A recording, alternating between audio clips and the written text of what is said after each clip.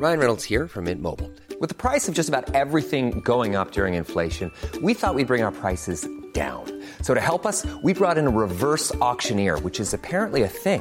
Mint Mobile Unlimited Premium Wireless. How to get 30, 30, bit to get 30, bit to get 20, 20, 20, bit to get 20, 20, bit to get 15, 15, 15, 15, just $15 a month?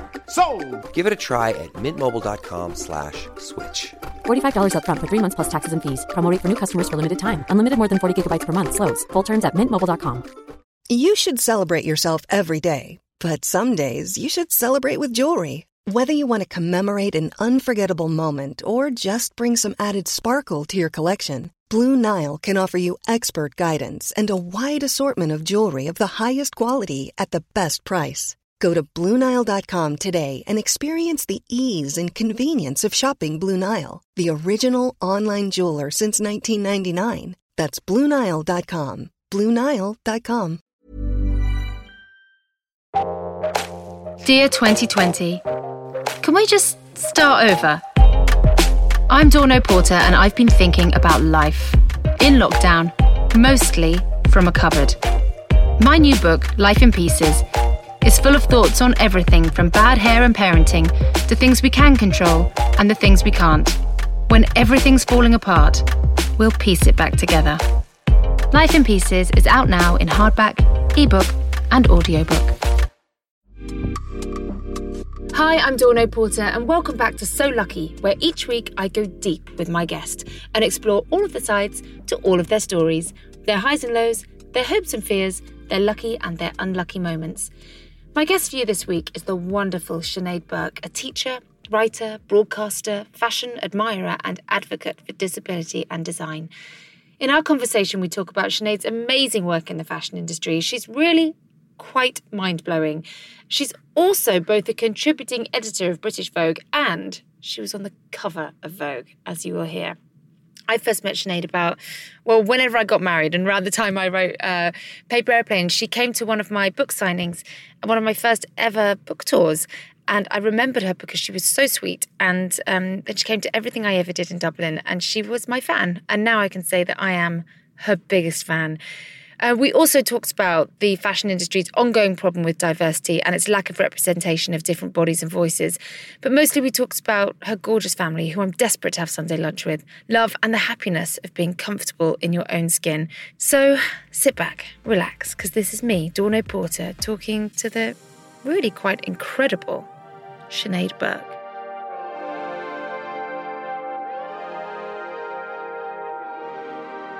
I'm going to acknowledge Yvonne, who is sitting in the corner. Hi! So this is your first trip travelling together from Ireland? Yes, it's very exciting. So Yvonne, I was coming to LA to do the Kelly Clarkson show, bizarrely, and to do a couple of kind of recordings from my own podcast and to get to see a bit. And Yvonne was born here in the US. Oh. And has been to LA a couple of times. And yeah, we thought, why not? You know, that true test of friendship. We've known each other since we were children. But you know that, like, if you want to know somebody, live with them. And she has learned a lot about me sharing a hotel room. We're not going to ask her to discuss what she's learned because that would be problematic for everybody's reputation. But there's been learnings. It's nice travelling with somebody. Yeah. Do you find that when you travel on your own, because obviously you have certain challenges with what you were just saying before, that you couldn't reach the light switch in the hotel, and just all these little things that you have to kind of hope go your way when you travel. Do you have to email ahead and ask for things to be done? I started travelling on my own probably when I was around 20. I'm 29 now. And I think initially it was probably a couple of trips to New York. For the first few, my mother came with me to really, like, almost proverbially hold my hand and give me a sense of the geography of New York, or could I get through an airport on my own. And when I come through the airport, being a physically disabled woman and a little person, I use the wheelchair services that I come through. So I come through the airport because I can't reach security, or I find it difficult to put my bag overhead on a plane. But actually, I think having to do those things on my own has transformed me personally. Right. I kind of don't think anything is impossible. And I look at my sisters, and all of my sisters and my brother are average type. And they fit society's definition of normal, whatever that is.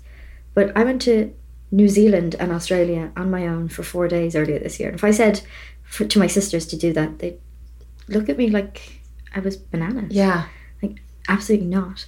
And I think that has given me skills of independence, but also being able to ask for help and being able to approach a stranger and say, I'm really sorry. And, you know, actually in terms of like looking for things in advance, in terms of access, my friends and family and the people I work with are far better than that than I am, because I often forget. I forget that I need a footstool, and you kindly did one today. And I didn't think to ask you of it. And then you're always conscious of like putting somebody in an uncomfortable position by looking for access, because it's not a conversation we regularly have in society. But this is why you're so brilliant, because here's, like, you've opened my eyes up to it all. I think, you know, there's been a lot of movements over the last however many years for all areas of society. And I feel like disability access and our understanding of what it's like for somebody like you is something that it feels like the last conversation. And so when I see you, I've been watching your videos for the last few days. When I see you stand so confidently and just explain very calmly to people, it's very simple things, guys. It's like, don't just offer me the chair. I can't get up on the chair. Like if you say turn the light on, I can't reach the light switch. And just putting it into people's heads just to offer help. The fact that you're not afraid to ask for help, that you're just saying to people, this is how you can just make it easier for people like me. It's just like, oh, because I don't think anybody wants it to be difficult for you. But people are so fear-based that they're so scared of saying the wrong thing, doing the wrong thing, offending, getting it wrong, looking stupid, that they just don't do anything. And that's why you opening up this conversation is so fantastic. Oh, thank you. And I'm so proud of you. Oh. Because, God, when was the first time I met you? Like 400 years ago? Yeah, I stalked you. You were coming to Dublin for your first book. For Paper Airplanes. Yeah, and I was sat front row in a tiny venue in Dublin. And I think I maybe asked you 3 questions at the Q&A. Like there was a room full of people. Yeah. But I was just there like with my hand permanently up in the air, typical like primary school teacher. Yeah. And was so interested in the career that you had manifested and worked hard for yourself.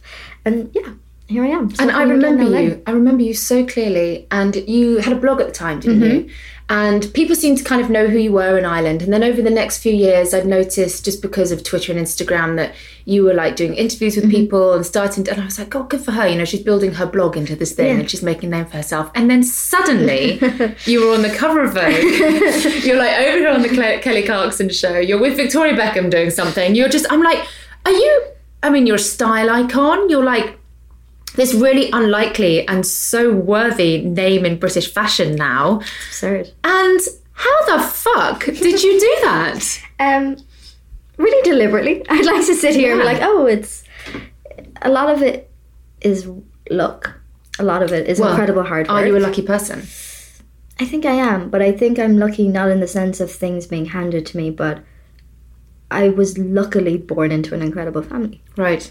I was luckily born to 2 parents who have supported what it is that I do or wish to do from the very beginning. And whether that was teaching, whether that was fashion, whether that was setting up my own company, whether that's coming to LA on my own for 4 days, they're like, great, tell Dawn and Chris we said hi. I'm like, they don't know you. But I say hi back. I do big waves back. And that has been extraordinary. And, you know, my brothers and sisters are amazing. I have a very close group of friends who are dotted all over the world. And I think in that sense, I'm incredibly lucky. I'm incredibly lucky that I was allowed to flourish into the person that I am. That, you know, when I said I wanted to go and say hello to somebody or introduce myself, that was encouraged. And that has given me the skill set that I now have. I've always been incredibly ambitious based on that. You know, like I started a list when I was 18 of things that I really always wanted to do. Many of them, and most of them absurd. You know, one of them was being on the cover of the September issue of Vogue. One of them was going to the Met Gala. And as somebody who was interested in fashion from such a young age, these were pillars. They were symbols of acceptance within the fashion community, because I grew up in a body that was never represented in popular culture. And at 29, the only real representation of people who look like me is still through the lens of fiction, be it Game of Thrones and Peter Dinklage or Warwick Davis in the UK. And there are some amazing women coming up through the system like Fran Mills and Harlots on HBO, but there is still no public consciousness of what someone like me can do without bias. And even this morning, I was tagged in something on Twitter, and it was like a TikTok video, and it was an average height person running down the street and jumping over somebody who looked like me in the middle of the street. And, you know, I had experience of that earlier in Dublin, and it's like the lack of representation of different types of voices and bodies and experiences is not only impacting ignorance, but is designing the world that we're in, that's making it unsafe for some and not others. So for me, in terms of how it was done, was always thinking, why not? You know, I walked up to Anna Wintour at a New York Fashion Week show probably about 4 years ago. I was sitting kind of 4 rows behind her in like the nosebleed seats. It was probably my first time at a fashion show, and she was sat front row, of course. The show was late starting. So I got out of my seat and just walked up to her. And because she was sitting and I was standing, we were at eye level. And of course she had the sunglasses on. And she was talking to somebody, and I just stood in front of her and waited. And she turned to me and she was like, hello? And I word vomited at her. I was like, hi, my name is Sinead. It's so nice to meet you. I'm from Ireland. You were editor-in-chief of Vogue for my whole life. Like, you've been in that role since before I was born. And I just wanted to thank you for the way in which you've shaped my interest in fashion. It's really nice to meet you. And I walked off. Oh my God. I think that has been part of the family that I grew up in, kind of being given permission to be proud of myself. And being kind, but also being curious. And it's been those moments that you never know what something will lead to. I mean, I was sitting at the Burberry fashion show. It was Christopher Bailey's last show. The seat beside me was empty. The doors were about to close. And the person who then sat beside me was Edward Enninful, who had just been appointed editor-in-chief of British Vogue. Right. I texted one of my best friends and was like, Edward fucking Enninful is sitting beside me. And he texted me back and said, do not let him leave without saying hello. Yeah. And like, the show was lovely, but I couldn't really concentrate because I was like trying to come up with a speech to like say at Edward. And I tugged the sleeve of his jacket as the show ended, introduced myself, told him what I thought what he was doing around diversity in fashion was so important. I was trying to have a conversation around disability in fashion. Maybe we could meet.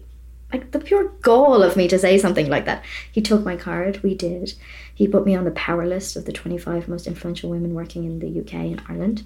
And then I was contributing editor of British Vogue. And then in April last year, I got this wild email. It was like, NDA, can you give us a call? We need to talk to you about something. And I took the phone call in the middle of the street in Dublin. And I was like, hey, what's up?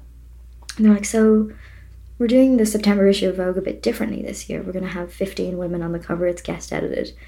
We'd love for you to be one of the 15 women. I mean, drop the phone. What do you say to that? Like, you're standing in the street in Dublin, you're like, and they're like, and you can't tell anybody. Like, you can't tell anybody until the magazine is on the shelf. You're like sitting there going, I have the biggest secret in the world. And then you go to the shoot and you're there with like Adwa Aboa or Francesca Hayward or Chimamanda Ngozi Adichie. Yeah. It's just so surreal. You're such a lesson in how to live life. You know, like I said before, I just think people are so afraid. Yeah. And whether it's writing or acting or having a family or dating or whatever it is that someone wants to do in their life, we're all filled with fear about failing. Yeah. And what you have done is just being fearless. And I'm sure, you know, you're trembling at the time when you're tugging on his sleeve, but you've been fearless. You've seen an opportunity and you've taken it. And it brings me to the point of luck, which is what this podcast is about. And I do believe that luck comes your way. And then it's how you navigate that situation that makes you successful in that situation or not.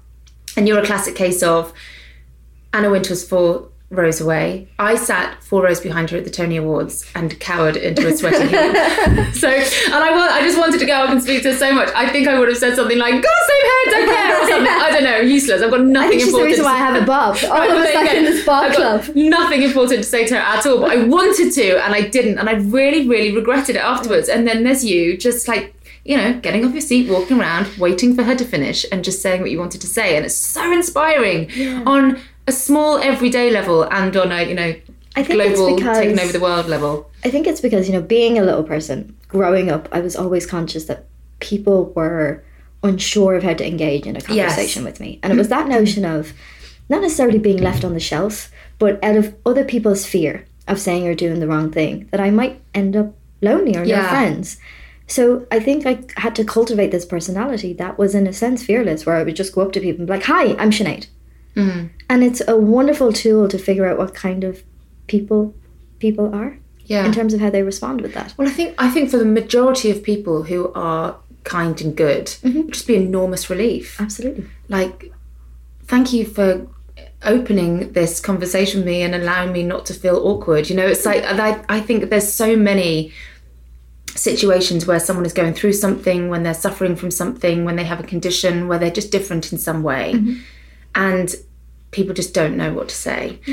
So no, oh my God, I love you so much. I've got so much to talk to you about. I find it a little overwhelming. What's your daily life? It really depends. I set up my own company in November of last year. You know, in terms of how my career came about, I was teaching and I loved teaching, and simultaneously to teaching I was writing this blog. And my blog came about because I was interested in fashion as a vehicle to explain to the world who I was without having to do it with words. That if I sat in front of you in a leather jacket, a polo neck jumper like Shiv from Succession, and a pair of trousers and Gucci loafers, you'd be like, oh, that's a look. Like, she's not a child, but like, what is that all about? And it gave me this relief of the emotional labor that came with making myself vulnerable in public spaces. But at the same time, I couldn't buy the clothes that would allow me to do that. Right. And that instigated this blog because nobody around me was interested in fashion in the way that I was. And then that then evolved in terms of finding a community of other people who felt left out in fashion, which is most of us. And then that evolved to doing a TED Talk. And then that evolved to like going to the World Economic Forum in Davos and everything that happened last year. And my day-to-day is largely unpredictable, but strategic, which is an oxymoron. Like February is usually having the great privilege to go to some shows at Fashion Week. Which one is that? I've never been to Fashion Week. Are they all in February? They're all in February. Can I be honest? I don't want to. I'm just so intimidated by fashion, by the fashion world. You know that I'm obsessed with clothes. Yeah. But I find the fashion industry really, really intimidating. I don't feel like I'm a part of it. I did actually go to one fashion show once, and I just don't feel like I can open conversations with people, which is why what you're saying to me is so like, I don't know, just open conversation. But I really don't feel like it's my world. But I love what it produces, and I'm a consumer. Absolutely. But yeah, I don't feel comfortable in the fashion world at all. Never have. I've never tried to be really a part of it. And even when I had my own brand, I didn't try to be a part of the fashion, like that scene. And I find that's why I find you so fascinating, because firstly, you have a deep love of that kind of fashion, which is actually a different, I like, polyester dresses from the 60s, which is just very different. But listen, you also love William vintage, which is I do. Yes, and I love couture, and I love the way that clothes are made. But I weirdly, and this is actually that my passion is old clothes, and I love the history of it all. So I do find myself just not being that interested in what's on the catwalks now. And when I go shopping, I go to a vintage shop. So it's just not my world. And like I said, I've never found that it welcomed me as an able-bodied person who is in the public eye. And so when I hear that you're going to these fashion shows and being so bold and brave and talking to people like Anna Wintour and tugging on the arm of British editor of Vogue, I'm like, that takes some balls, because I don't think it's a very friendly industry. I remember being really young and looking at the fashion industry almost through like this glass window. And really thinking to myself, gosh, it must be quite lonely because they must not know each other. Right. There's this big industry and it's vast, and how do they just, nobody knows each other. Yeah. And then you go and you realise that they spend 2 months together every year. Yeah. All together. Yeah. I think like any group of people, there will be people that you immediately mesh with and gel with, and then there will be others that you don't. I've had some amazing experiences with people who work in fashion. So one of my earliest learnings, I was reading the New York Times, and Vanessa Friedman is the chief fashion critic of the New York Times and an incredible voice in the industry. And about 4 years ago, she wrote a piece that said fashion and disability were the last relationship kind of left to conquer within access and equality. And within the piece, she didn't talk to anybody disabled. 4 years ago, different era. Yeah. So I emailed her. I was like, hi, my name is Sinead. Yeah. I think it's really brilliant that in a platform like the New York Times, we are having a conversation around fashion and disability. But next time, it would be so wonderful if we could amplify disabled voices within that. I was expecting Vanessa to either not reply or to tell me to go and jump in apple tree. She replied instantaneously and said, I can't believe I did this. Oh. Wow. Absolutely. Those changes will be made. And the first time we met was at the Christian Siriano fashion show in New York Fashion Week. It was the first show I'd ever been to. It was in the Plaza Hotel in New York. And I got there and I was sat second row and I was just thrilled to be there. Yeah. And she came up to me and she said, can you see? I was like, not really, but for the end, for the finale, I'm going to stand on my seat, I'm going to watch, and I'll be able to see it then, but I'm not going to ask for permission because this is the Plaza. And she said, it's not really good enough that you can't see. Like, you've been invited. You should be able to see. Come with me. And she marches up to a PR and she says, Sinead needs a front row seat. She can't see. And they were like, oh, there's none. They're all assigned. Yeah. And she was like, that's okay. She'll sit with me until you find one. Oh my God, and she I comes love down this to her woman. seat. She moves her deputy out of the way. She sits me down and she was like, Selling a little or a lot? Shopify helps you do your thing however you cha-ching. Shopify is the global commerce platform that helps you sell at every stage of your business. From the launch your online shop stage to the first real-life store stage, all the way to the did we just hit a million orders stage.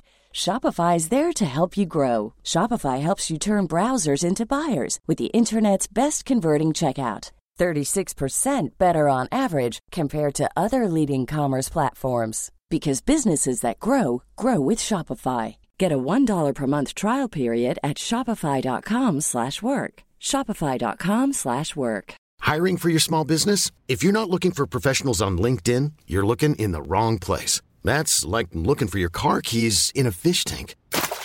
LinkedIn helps you hire professionals you can't find anywhere else, even those who aren't actively searching for a new job but might be open to the perfect role. In a given month, over 70% of LinkedIn users don't even visit other leading job sites. So start looking in the right place. With LinkedIn, you can hire professionals like a professional. Post your free job on linkedin.com/achieve today. When you're ready to pop the question, the last thing you want to do is second-guess the ring. At BlueNile.com, you can design a one-of-a-kind ring with the ease and convenience of shopping online. Choose your diamond and setting. When you find the one, you'll get it delivered right to your door. Go to BlueNile.com and use promo code LISTEN to get $50 off your purchase of $500 or more. That's code LISTEN at BlueNile.com for $50 off your purchase.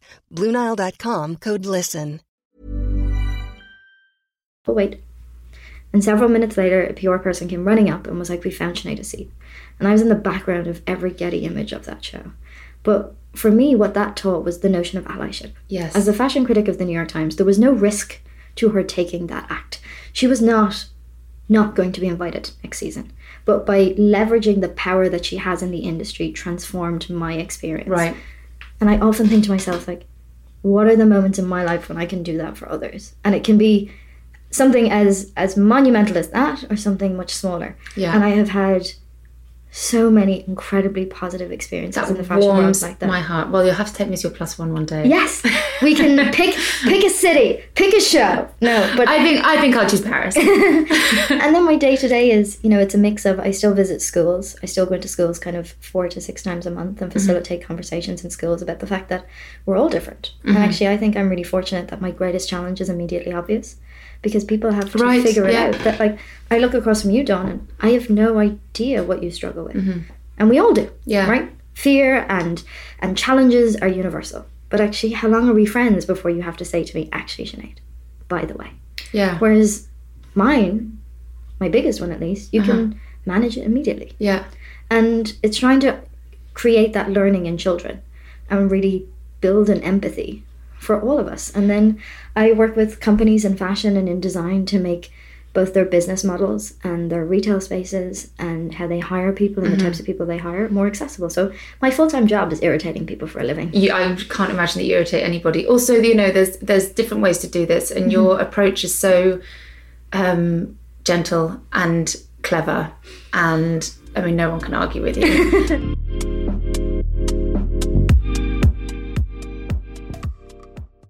As you started talking about children, my children, I can hear they're about to walk past because the car is parked back there. And I was saying to my little boy Art this morning, I said, so my friend Sinead is coming and she's a little person. I don't know if you've ever met a little person before. And I was so interested to see what his reaction was to you, because I knew you'd be cool there. And I didn't know, and I kind of didn't tell him how to behave. I didn't tell him what he should say. I was like, I've not seen him in this scenario. I hope he's not rude. I hope he doesn't say anything embarrassing, but also he's a kid and that's what they do. But I was really excited to see it, and actually he got really playful. Yeah. Like immediately playful with you. They are running past. But when you go into environments with children, what's that response usually like from them? It can really differ. You go into a class of 4 and 5-year-olds and the first question that they ask is like, why are you so small? And I've been lucky that I've been given the language by my parents that my immediate response to that is, well, why are you so big? Right. And giving the children a moment to think about it. Yeah. And their honest response always is, I don't know, I was born like this. And I say, well, so was I. And they're like, okay. Or, you know, when you go up to the older ages in the school, I would get somebody very, very tall to stand beside me. Mm-hmm. And I would say, who's taller, Dawn or Sinead? And they'd go, Dawn. And then Dawn and I would sit down, like we are doing now. Mm-hmm. And despite when we stand, our height being extremely different, when we sit, we're at eye level. Because my physical disability manifests in my limbs. Mm-hmm. My limbs are shorter. My torso is not. And that gives me permission to have a conversation about genetics with 12-year-olds. And I would say to the boys, you know, who are the tallest boys in this class? Who are the smallest? Why is that? Oh, well, my dad is really tall, or my granddad is, or my mother is. And it's this gateway to talking about topics and subjects that we think is really complicated, that's entrenched in identity. Yeah. And then when I'm kind of out and about, it's a mix. You know, young children in particular are often super curious and will say things that embarrass their parents. Mm-hmm. Like, there's a little woman. And I try to encourage adults in particular to humanize that conversation, because often our instinct is to shy away from it and to remove our child because we think we're embarrassing the individual and ourselves. Instead of just like saying to Art, like, yeah, that's my friend Sinead, like, say hi. And I was like, hi. And then probably immediately bored because he's like, oh, great. Well, that's it. And I did say to him just before you got there, he was watching TV, so not listening to me, but I said, and if you've got any questions about what it's like, you must ask. And anyway, I was just so interested to see what he did. And, you know, he's getting brought up in California in, I know it doesn't seem it sometimes, but the most liberal times we've ever lived in. He goes to a very kind of open-minded, play-based school where, you know, and Chris and I are, you know, open-minded liberal parents. But so he's never going to be hidden from diversity in any way. But it's just so interesting when you see their reactions. And to give them the tools to help with it. And often it's us adults who, as we were kind of saying at the beginning of this chat, that are so constricted by the discomfort that we feel to say and do the right thing. And I fundamentally believe in the power of political correctness. I think it's really important that we create a world where people feel safe in language and in culture. But I think it has been utilized in the wrong ways that makes so many people feel like, oh, well, I just can't say anything. And it encourages echo chambers. Instead of just being like, I don't know what the language is. Mm-hmm. Can you help me? And also I feel like sometimes everything is in the process of being corrected, but sometimes you didn't get that memo yet, and you genuinely say something that was offensive. And I did it a few years ago. I said something in The Guardian. I don't even want to say it again. Anyway, I compared when I put too much makeup on that I looked like a transvestite, but I didn't say transvestite. I said tranny. And I don't want to get in trouble for saying that again, but I'm just telling the story. Firstly, The Guardian printed it, which was really unfair because they should have known this. And I said it kind of flippantly on the phone, and then you see it in print. And I remember looking at it going, that doesn't feel right that I said that at all. And then Twitter started, you need to examine the hate within yourself and the prejudice within yourself. And I was like, oh my God, when I did this article, when I was describing and belittling my own face, the last thing I had intended to do was to offend anybody.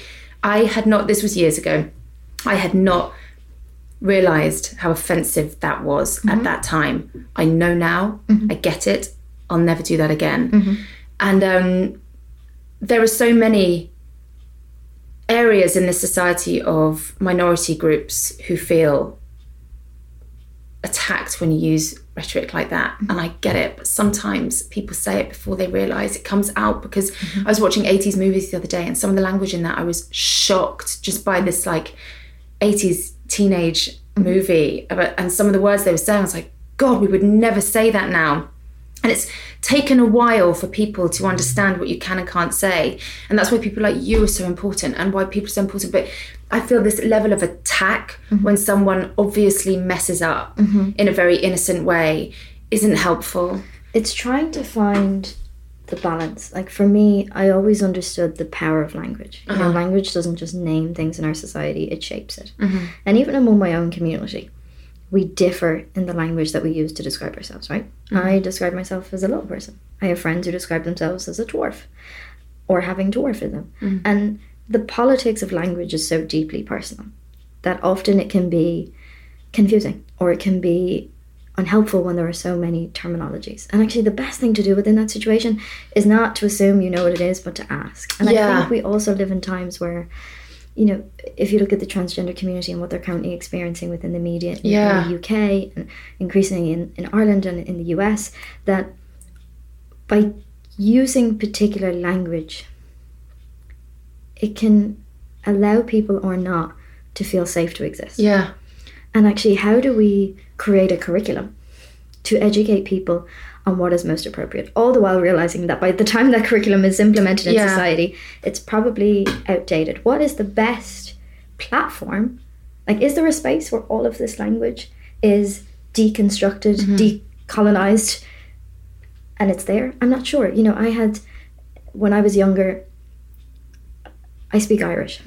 And in order to be a teacher, you have to speak Irish. Do you? And when when I was doing my final exam in school, like the first question that you get asked in the Irish exam is, tell me about yourself. And in the Irish language at the time, there was no word for little person. So I had to describe myself in that exam as dwarf for fear of not getting the marks of saying an incorrect word.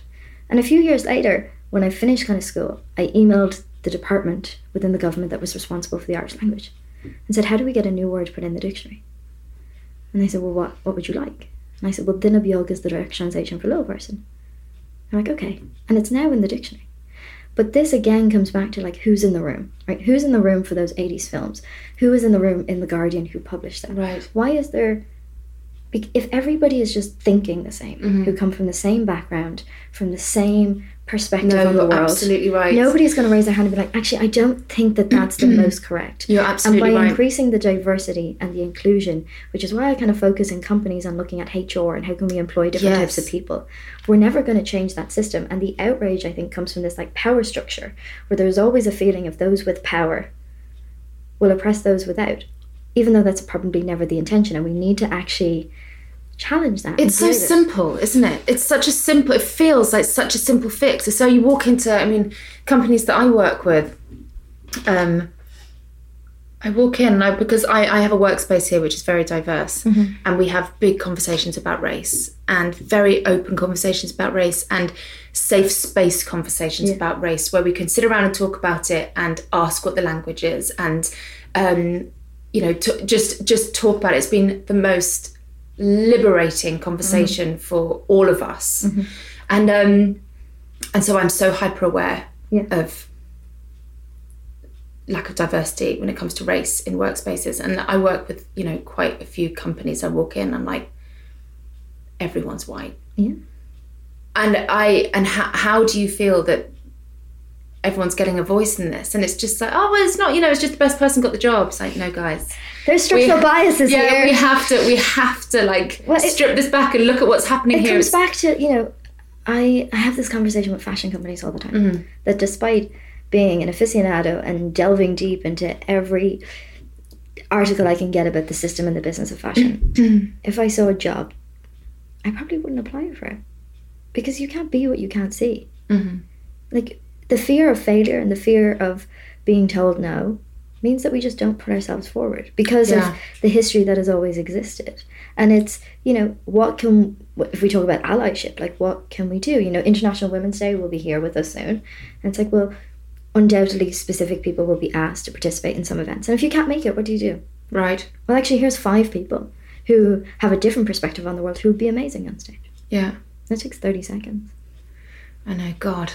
It's I'm so interested to see the world that my kids are adults in, and hope, we're part of a liberal society here in California. Just hope that it goes in the direction that it looks like it's going in, but it's going to be a long journey. Yeah. And thank God for people like you, Sinead. So what makes you laugh?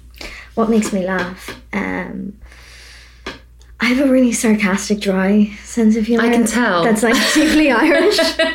What makes me laugh is all sorts. I think John Mulaney is incredibly How do I not know who that is? Dawn. Stop. You've Why? been living in the US a long time now. That's terrible. Who's John Mulaney? So he used to write for SNL. Oh, right, okay. I've right. Yes. It's like anything like SNL. Yeah, we're like, that hasn't reached sold. us. That hasn't reached us in Ireland. That didn't permeate. So he used to write a lot for Bill Hader, and he's doing stand-up now, and he works with Nick Kroll a lot. Right. He has The Comeback Kid on Netflix as a special, but he's just done a kids special with comedy that's actually quite funny with I'll check Jake that out. Gyllenhaal. In terms of what makes me laugh, it's just those moments when you can be your whole self with friends. And like, you know, humor comes about in that honesty, I think. And it's in spaces that aren't performative, but just like really genuine, or you do something stupid or whatever. And it's difficult to even pinpoint, but the people I love most are the people who make me laugh the most. Probably because... It's just a gift, isn't it? Yeah, and there's a real honesty to it. And I use humor in work really deliberately to try to demystify the discomfort that so many feel if I walk on stage or in But you a room. can see when I watch your talks and how disarming it is when you get up there and are funny. Yeah. And that relief laugh that your audience gives in the first few minutes, where they're just like, oh, I'm with you. This is going to be... And it's a language. It's a language that people understand, even if they don't understand the context. And in terms of like constructing a talk, if I'm asking people to like dig deep emotionally on something, like thinking about if it's like abuse or harassment that I've experienced, immediately making them laugh after that moment is incredibly powerful, because if they sit within the memory bank of what they're kind of processing, they've forgotten about what you're talking about. Yeah. So using humor as this way to create momentum, but to disarm people and to give them a common language to communicate with you is really helpful. I love hearing those chuckles from the audiences. So a question I ask everyone is, who do you consider to be very lucky? Very lucky. I think, well, me, but I look at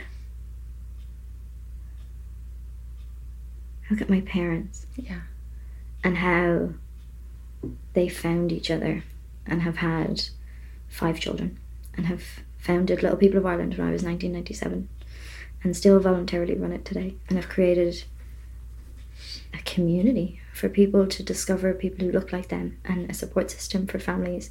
And are your parents little people? my dad is. I didn't know that. My dad is, and my mum is not. My dad grew up in the UK. He's a Brummie, and that's how it came about. And how they found each other was so magical, and how they continue to love each other, the 5 of us, tremendously, and do so much for others in a way that they don't even calculate. Right. So I think they're incredibly lucky.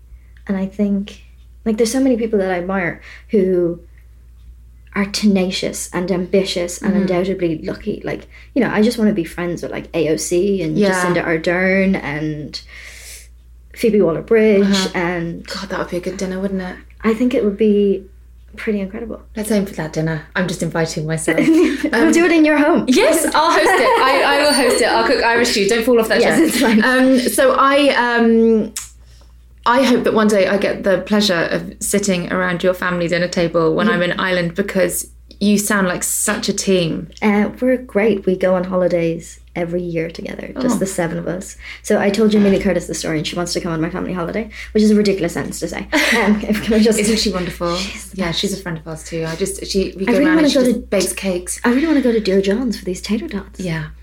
And sit at her table. Well, there you go. I think that's what we should do. But we could do the dinner party with all these amazing people there. At Dear John's. Yes. We've now outed ourselves. Oh my God. We can't share the date publicly. No. But no, we go on holidays every year for 2 weeks. It's a surprise holiday. My siblings and I don't know where we're going until we get to the boarding gate. And then we get on the plane, and then there is a meticulous 2-week itinerary planned out by my parents. And what kind of places?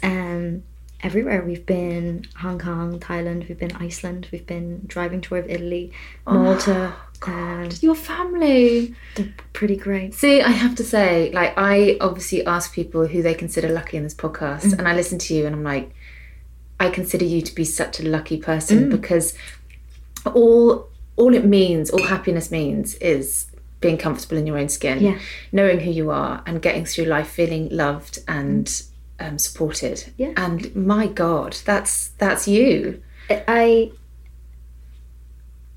am so loved. Yeah. By so many incredible people.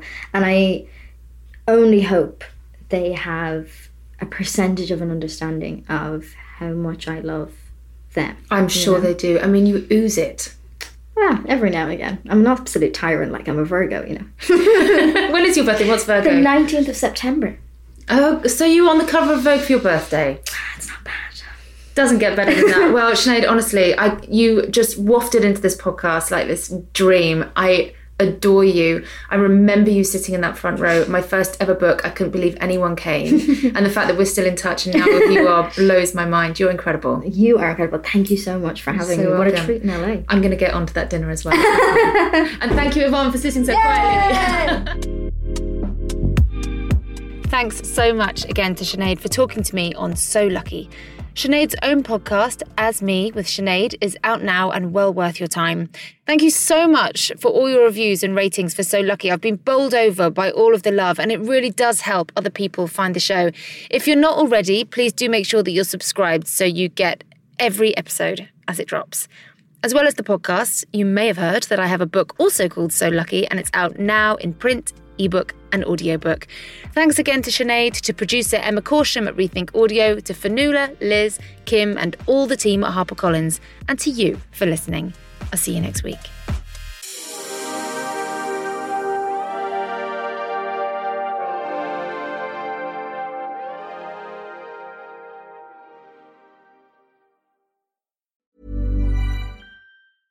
Imagine the softest sheets you've ever felt. Now imagine them getting even softer over time. That's what you'll feel with Boll & Branch's organic cotton sheets. In a recent customer survey, 96% replied that Boll & Branch sheets get softer with every wash. Start getting your best night's sleep in these sheets that get softer and softer for years to come. Try their sheets with a 30-night guarantee. Plus, get 15% off your first order at bollandbranch.com. Code BUTTERY. Exclusions apply. See site for details.